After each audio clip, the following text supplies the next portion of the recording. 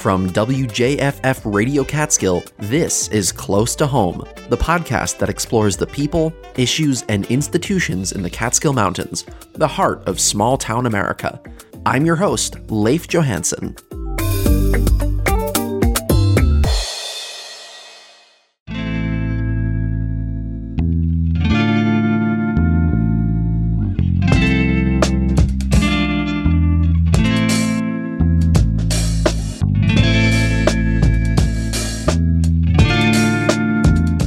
Hey, thanks for tuning in. Well, it's winter in the Catskills, and today's story starts with a walk in the snow with my dad.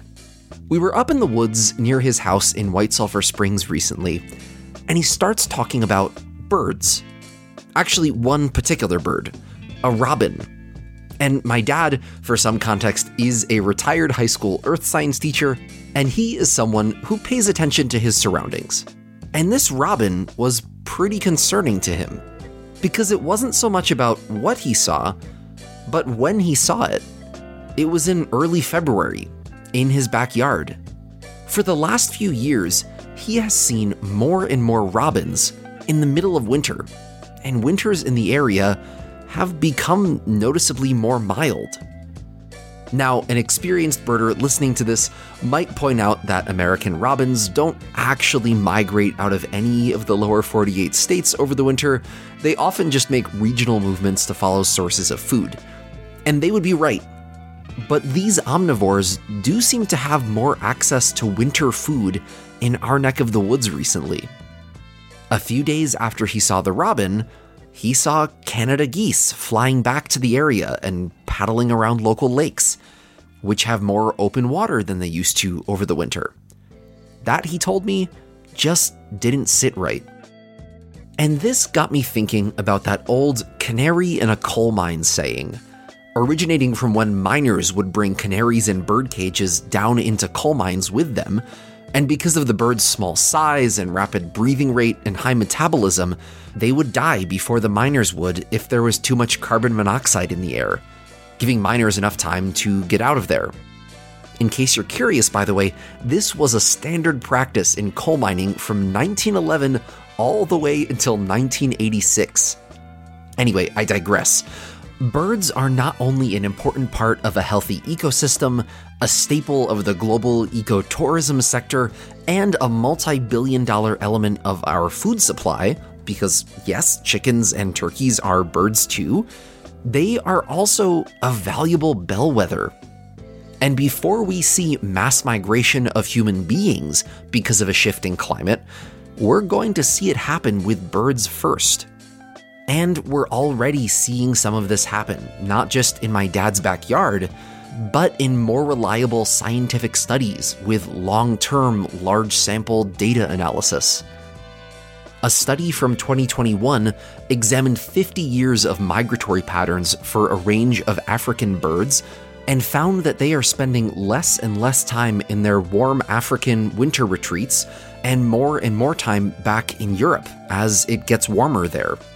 Another study from the same year found that Richard's pipits, a common bird in Siberia, tend not to migrate to their former winter homes in southern Asia, and are instead migrating on an east-to-west axis. A 2022 study found that the availability of aquatic insects in upstate New York is now earlier in the year and peaking over a shorter period of time than it did a few decades ago, which causes shifts in the timelines of bird migration and breeding as a result. And the list goes on and on. So today, let's talk about birds.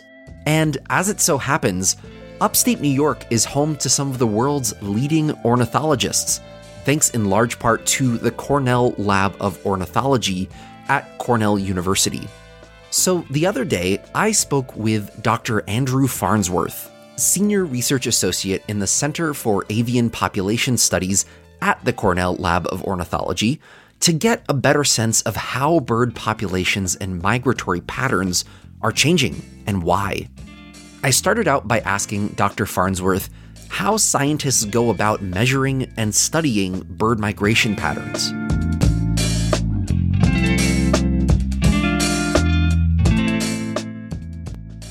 In some ways, it's very simple. There is an element of studying migration, which is all about observation as a human that we do with our eyes and our ears, and understanding over time how patterns change with what we see and hear.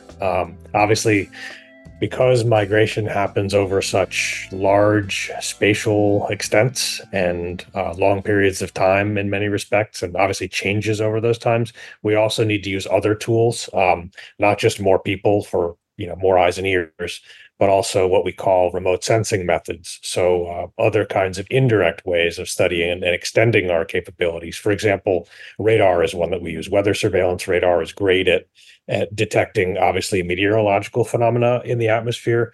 It also happens to be very good at detecting biological phenomena like bird migration and when birds are aloft. So using those kinds of tools, like radar, for example, we can extend our capabilities that our eyes and ears have just from one point in space where, say, I am, to an entire continental scale with a network of radars. So that's one of the ways we study it. Of course, there are a few others, a whole array of them, but that's an example. Is the consensus that climate change is impacting bird migration patterns in some way? And if so, by how much? Yeah, so climate change definitely impacts bird migration. And in fact, at the grandest scales where we think about, evolutionary timescales and geological timescales, the whole notion that bird migration exists is because of changing climate, right? And the distribution of food resources and habitat that tracks that changing climate over time. So there's a very close relationship between birds migrating and changing climate. So it's a very good way of actually understanding, in this current phase in which we exist, how human impacts to, enhancing and making more extreme these climate changes impact bird migration. Great way to study it. And really, it's all about the idea that when birds are in a particular place at a particular time, they're using certain kinds of resources. If it's habitat for nesting, or if it's food to produce offspring, or whatever it is. And that can be related back to what we call sort of first principles of the sun's energy in a particular place that creates the climatic patterns that we have and how those change. Obviously, we know they change over time. And we know specifically that in the last 100 to 200 years, those patterns of changing climate are dramatically enhanced. And we've seen, obviously, some radical extremes happen just in the past year. And birds respond to that. Birds are really good indicators of those kinds of changes. I mean, the whole canary in the coal mine euphemism is very meaningful. It's true. Birds are sensitive to their environment.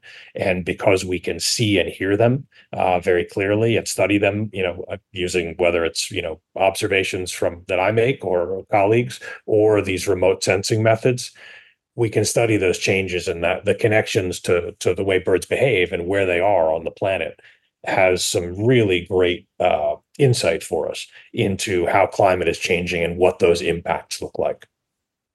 Have you seen specific examples in New York State of species shifting when they're migrating, where they're migrating, and perhaps population trends more broadly here?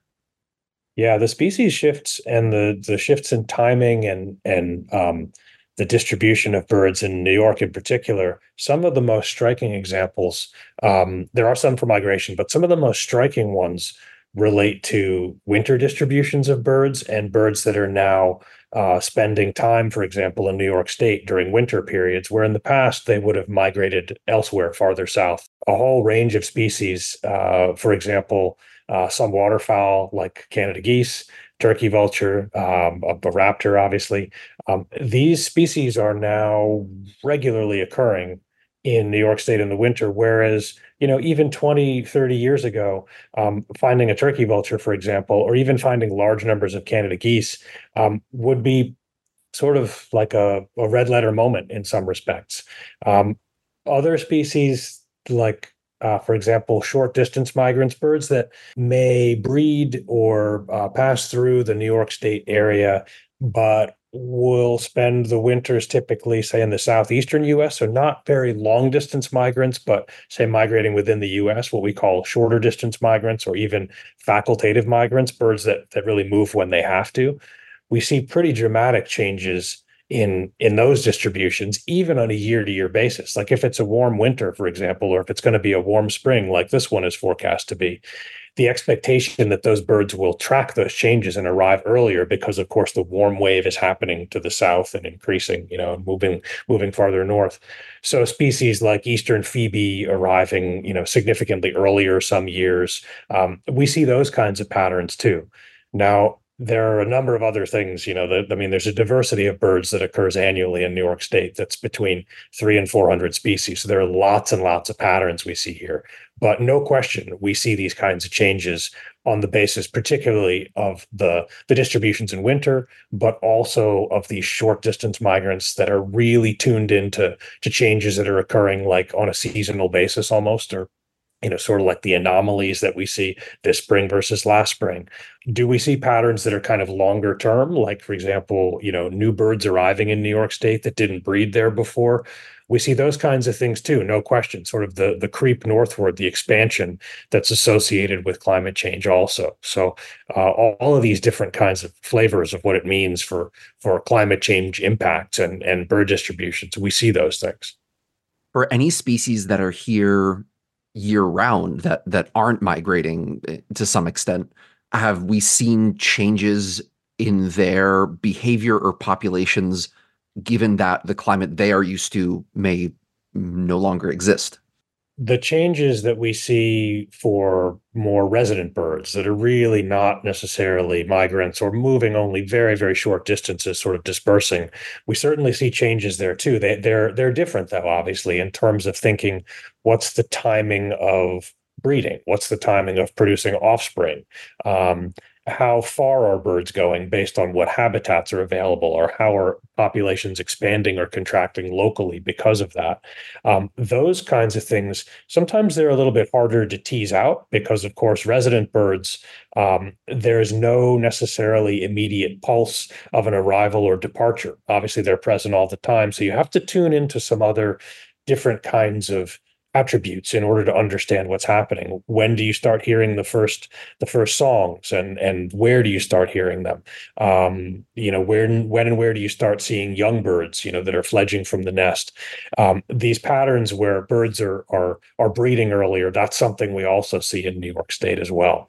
Does it also mean that some birds are sort of getting pushed out of the state because temperatures are increasing? We're losing, for example, high elevation habitats, or those are changing dramatically.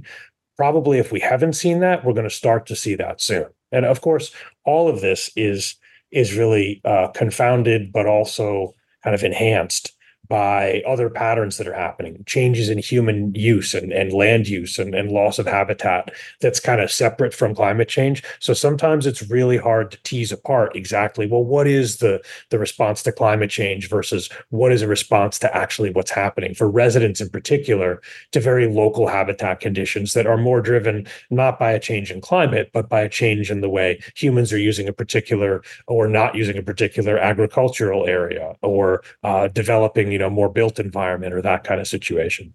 Obviously, in the last 50, 60 years, there's been more of a focus on environmental conservation and being mindful of preserving our environment for other species that are here just besides ourselves. Are there any human activities specifically, though, that are happening more now that you're concerned about with their impact on our birds? Yeah, there are a couple that talking about migration in particular, there are really two or three human activities or human related activities that are primary drivers, that are things, for example, that we can control if we just change our behaviors a little bit. One relates to, as I mentioned, the built environment and more structures and more glass, like you can see in a city or in, any kind of a construction of a house even. glass that is not treated for so that birds can see it, so that they can perceive that it's a solid object rather than some reflection or something that they can fly through. That's a serious problem. Collisions kill, hundreds of millions of birds every year in the U.S. And treating the windows and sort of the expansion of the built environment and these windows and glass surfaces that are not treated is a serious issue. I mean, that's a huge number of birds that are killed every year in these collisions. And there is some relationship of light pollution to that too. So reducing the light pollution that attracts and disorients birds migrating at night when most movements happen, and treating the glass so that birds can see it, those are primary ways that we can address some problems that are really, like, over the last 50 to 60 years, expanding dramatically as humans, sort of expand their impact, their footprint, if you will, in that sort of built environment, and more structures and new houses. And it's not just skyscrapers, it's also single story and low story buildings as well.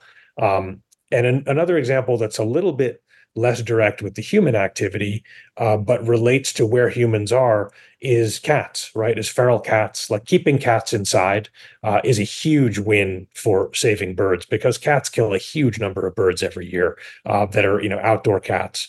And keeping them inside is a really, really big win. I mean, talking about like 1 to 2 billion birds killed every year because of outdoor cats, right? One way or another, whether they're feral or house cats that are let outside. Keeping them inside is a direct win. And it, again, that connection of where humans are to where these animals are and their impacts, that's another thing that we've seen dramatically increase in terms of the problem, the challenges for bird populations in the past, say, half century. And some of these are declined with, many people have seen and been alarmed by the publication a couple of years ago that highlighted, a 3 billion bird loss over 50 years, of breeding populations, basically, taking these birds out of the system. Dramatic declines, like, basically 1 out of every 4 birds, I mean, really, really huge impacts. And connected with that are these kinds of changes with human land use and the built environment, things that go along with where humans are, like cats, obviously the habitat piece and the climate change piece and other things, and pollution.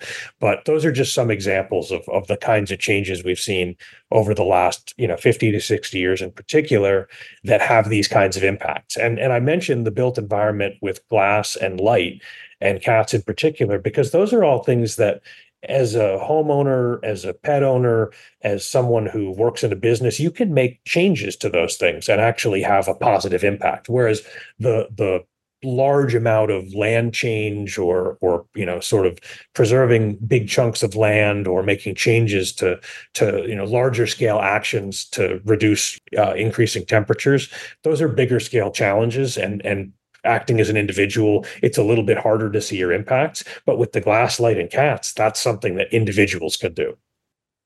How worried should we be about changes in bird populations, whether it's changes in migratory patterns or just a loss of birds altogether, whether it's certain species or just a large part of species? Obviously, we all play some role in the broader ecosystem that we live in. If all of a sudden there are certain bird species that are no longer a part of our ecosystem, is that bad news, radiating out in other ways? I think there are 3 different sort of parallel reasons to be worried about declining bird populations, to be concerned. One is that, yeah, birds do occupy a very particular place in ecosystems, and they cross ecosystems. They are pollinators. They provide other ecosystem services. They control pests. They're participants in these structures, these food webs, these chains that are interconnected. So as we lose those elements of populations and those pieces, those connections, there can be some potentially serious problems. And we need to be mindful of that. Birds are these great ecological indicators, right? So being sensitive to that is important. I think also we want to be mindful from the perspective of birds' ability to connect us with the world around and be connected to nature through them. the whole idea of even hearing bird songs, being outside and experiencing, watching birds, that connection to nature is a critically important element, I think. And losing that element it says something at a much kind of greater scale for what that means about our experience with the world around us, losing connection with it. And I think that's a really fundamental point to remember, is that birds sort of allow us to be drawn into the world when we hear them, when we see them. They do cool stuff. They're really generally easy to find. So that connectedness is also a really important piece. And then of course, there's, I think, another dimension in particular when it comes to some areas of the US, parts of New York State included, in that there is a serious financial gain, from people going to see birds. I mean, something close to 100 million people in the US are either interested enough in birds or going out to participate like almost on a daily basis. And there are a lot of dollars. There are billions of dollars involved in that. So some places where birds are present, people are going to go and spend a lot of time, a lot of effort, and a lot of money, and a lot of thought, and a lot of connection to particular places. So there's that element too. Sort of just trying to think about the connection to the human element and why we would care about it. Beyond those three kinds of things, well, obviously these organisms have a right to exist in their own, and there's a whole endeavor of sort of their plight, right, and the existence in terms of the evolutionary history, what's changed over the last much shorter scale of time, and there's a series of arguments that exists there too, as well, that is equally powerful. But that human connection piece, and why we should care about it, I think those are really strong reasons. You think about the current state of the world and the evolution of all this amazing technology that extends our capabilities to sense and survey the world. I think it's really important that we balance how we use that to gather as much information as we can and learn as much as we can, really like the pursuit of science and then turning that into knowledge. But that at the core, we want to make sure that we stay connected to our eyes and ears and the experiences that we have outside, and staying connected enough to that to be outside and to be inspired by it and be moved by it and have concern. I think that balance of technology and human experience is a really important one to remember now as we go farther and farther into the technological world and advance with, new kinds of information gathering, new kinds of visuals, new kinds of tools, smartphones that do everything. It's important to make sure that we use our eyes and ears and actually, remember what it is to be connected.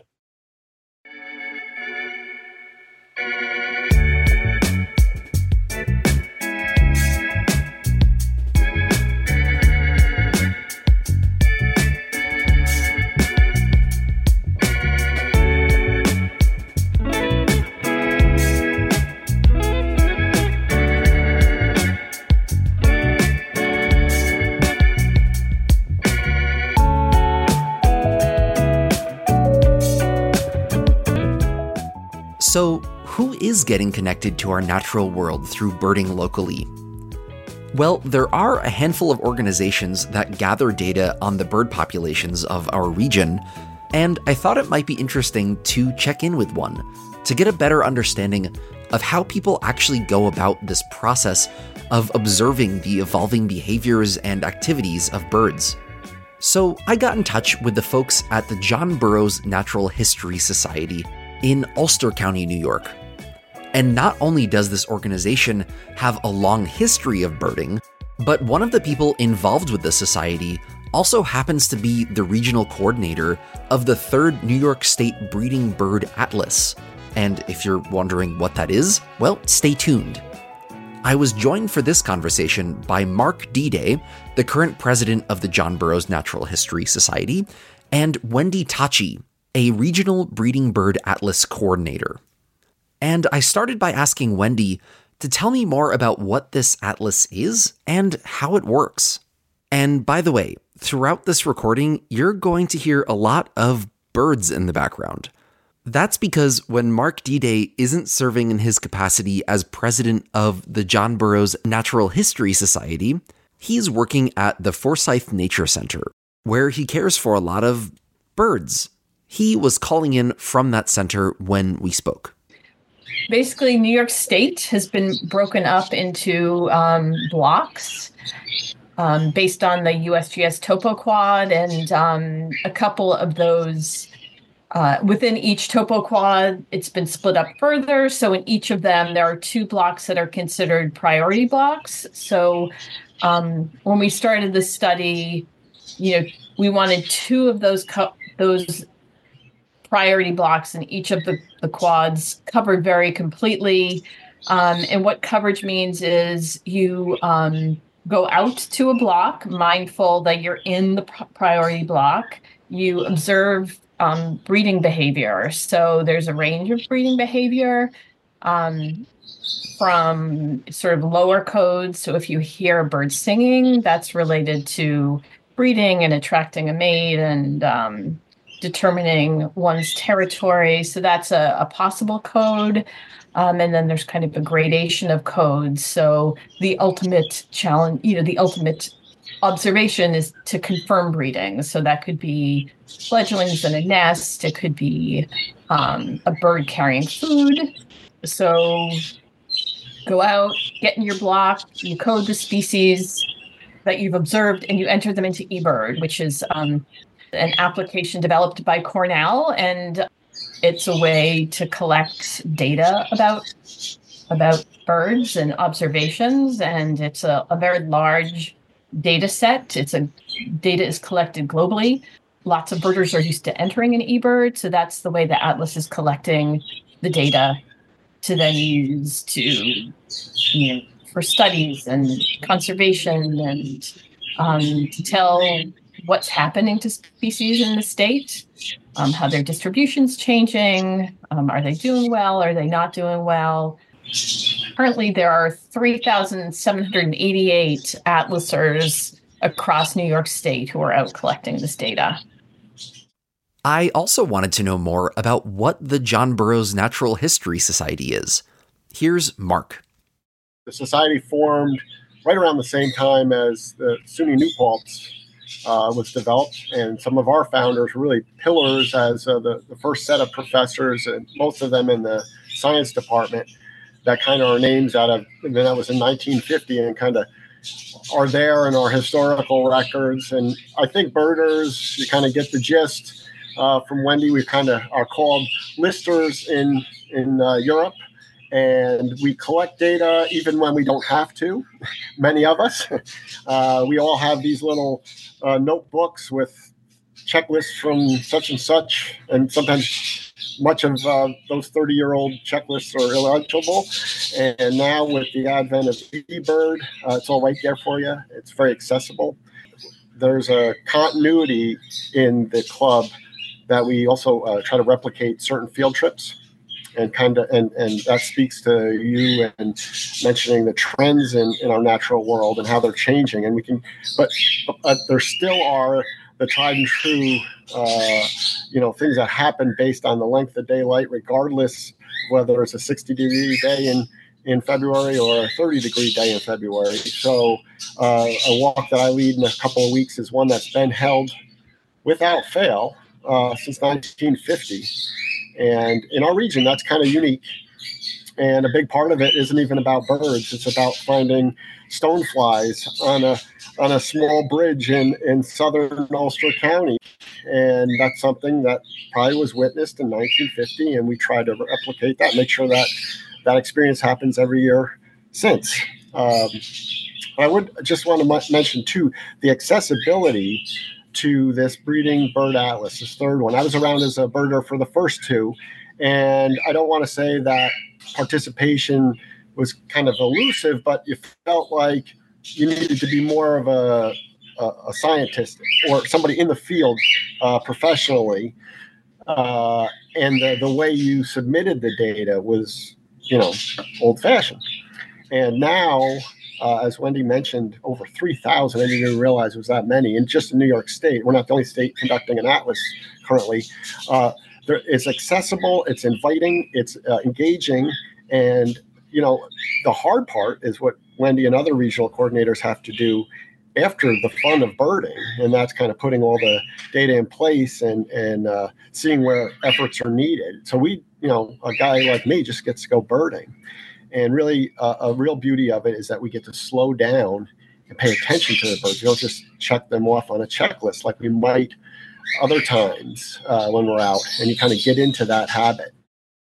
It also just so happened that the day I spoke with Mark and Wendy was an important day for thousands of avid birders, and a big one for citizen science, too. So this afternoon, this is the kickoff of the Great Backyard Bird Count. And in Ulster County, we have walks sponsored by John Burrows Natural History Society. Here in Kingston today, I'll do something around 3:30 in our small little 18-acre park. Wendy will be doing something this weekend on the Kingston waterfront in association with a good friend of ours, Chicory Naturalist, a great shop. Definitely check that place out. We have walks all over the county, this big county of ours, in Minnewaska State Park, in New Paltz, in Sorgeties, in a couple locations. When you're leading a walk, what does that consist of? And what are people looking for? And what are they doing on that? Is your goal usually to go also to very consistent places year after year to see how things change? Yeah, so this walk this weekend is all about the Great Backyard Bird Count. We are not in peak breeding season at the moment, yet breeding is starting to happen. The resident birds are already starting to sing. They are starting to display courtship. So we'll be looking out for that for sure. Owls, eagles are in full-on breeding season right now. So this walk this weekend is really about the Great Backyard Bird Count, which is getting a picture of what's happening right prior to birds migrating, which is a big time for birders. So for this weekend, we are walking down along the Roundout Creek in Kingston to see what we can see. Hopefully we'll see some waterfowl, some local birds. If we see breeding behavior, we're going to note that in eBird. Although we're not in a priority block throughout the season and during breeding season, we're very specifically targeting and visiting these priority blocks. So this is a little pre-breeding season. So how long have you been serving as a regional coordinator for the Atlas, and what is your professional background where you ended up getting into this? So this is our 5th year, so I'm going on my 5th year. My professional background has absolutely nothing to do with birding. I am an avid birder. I believe in citizen science. I wanted to contribute to the study. I mean, in one way, I think at one point I'm like, I wish I was a scientist and I should go back to school to get my master's. But honestly, regular people like me don't need to do that because there are so many different citizen scientist type things to participate in. So with John Burrows Natural History Society, there are Christmas bird counts every year. So, you start off doing those, and then there's a winter waterfowl count. There's a breeding bird atlas. There's a May Census Day. So all of these are ways that regular people who have no background, who just enjoy birds and the natural world, can contribute to preserving our species, enjoying nature, observing nature. If either of you were in charge of large-scale state or federal policy, say environmental policy, what would be some day one stuff that you would want to do to help protect our environment, to protect these species, and ultimately make this a healthier habitat for all of us? The preservation of habitat is critical. The reforesting of brownscapes, birds and all animals, if they have time to, can adapt. Some of them.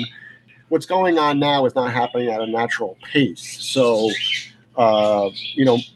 most species, be it an insect or a bird, given a natural time to evolve or cope, can do that. But we're talking about things happening at a much faster pace than anything in nature's happened in our recorded history. The reclamation of space to pursue kind of urban density rather than sprawl, to save as much land as we can, and to not look down our noses at like an organization like Ducks Unlimited, which has saved and talk about wetlands. Healthy wetlands is comparable to the significance of saving grasslands. When we talk grasslands, we talk about hundreds and hundreds of acres. We can't just have, the back 40 that's not kept as a manicured lawn. It's got to be more than just that for certain species.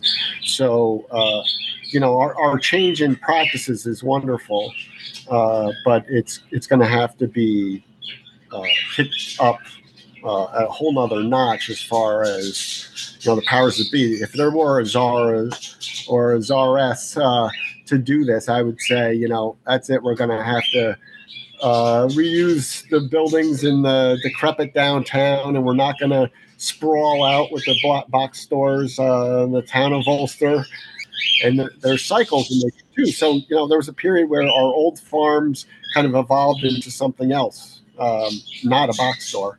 And those habitats, those transitioning grasslands with young saplings coming in, supported things like box turtles and brown thrashers and all kinds of different critters. And, that doesn't happen anymore. Mom and Pop's farm has been sitting there dilapidated, and now a box store comes in, buys it up, and turns it into a big parking lot, and lots of lights at night, which are bad too for migrating birds. The birds we're talking about are primarily nocturnal migrants and can be really, it can be deadly to them. It throws off their whole navigation system and exhausts them artificially.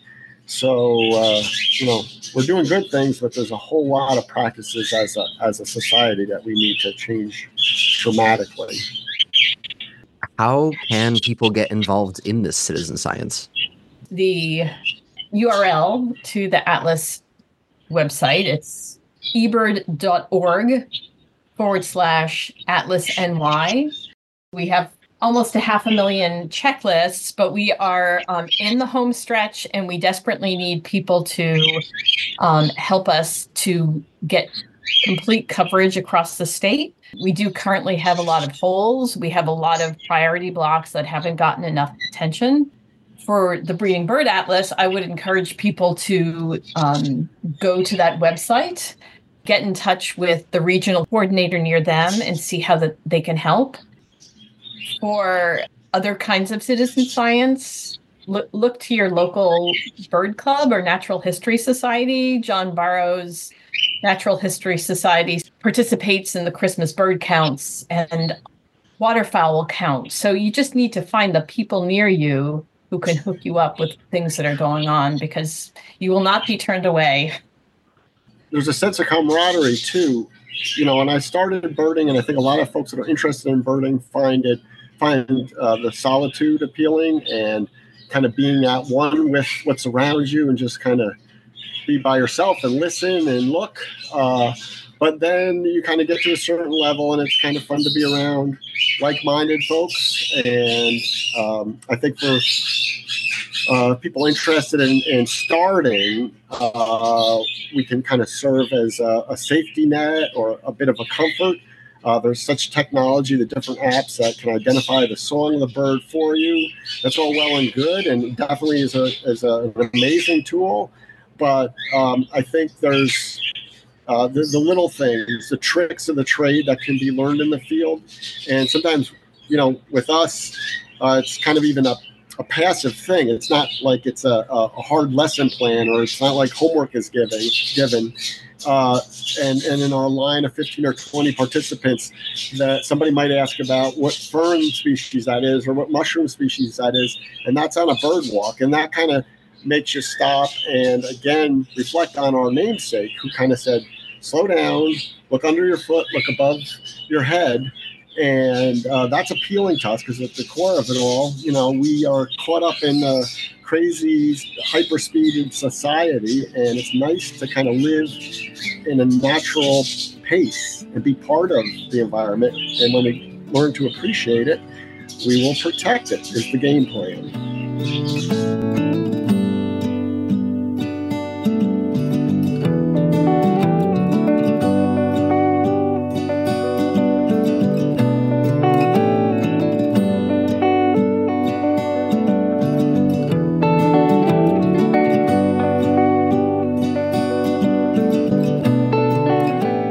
I really like the note that Mark ended on there. Birds are sort of more than birds for us human beings. They're this ubiquitous part of our natural environment, and if we're willing to stop and look around once in a while, they have a way of grounding us, keeping us planted on the planet that gave us everything we have. They're a reminder that we can build skyscrapers and satellites and stock markets and smartphones, but at the end of the day, we are part of the animal kingdom. And it's kind of cool to have these other species in our neighborhoods and backyards living these busy, fascinating lives parallel to our own. And beyond these larger scale issues like climate change that we all need to work together on, we can each take tangible steps to help protect our local bird populations. We can treat our windows to make them more visible. We can turn off outdoor lights at night and close our curtains and blinds to keep indoor light indoors. And we can keep our cats inside. Thank you so much to Dr. Andrew Farnsworth, Mark Dedea, and Wendy Tocci for their time and insights on today's episode. If you are interested in getting involved with the New York State Breeding Bird Atlas, or the Great Backyard Bird Count, or other ornithological citizen science projects, the address that Wendy mentioned again is ebird.org/atlasny, and I will add that link in the description of this episode. Besides that, all that's left to do is sign off. I'm Leif Johansson, and this is Close to Home, a podcast from WJFF Radio Catskill. Happy birding and have a great week.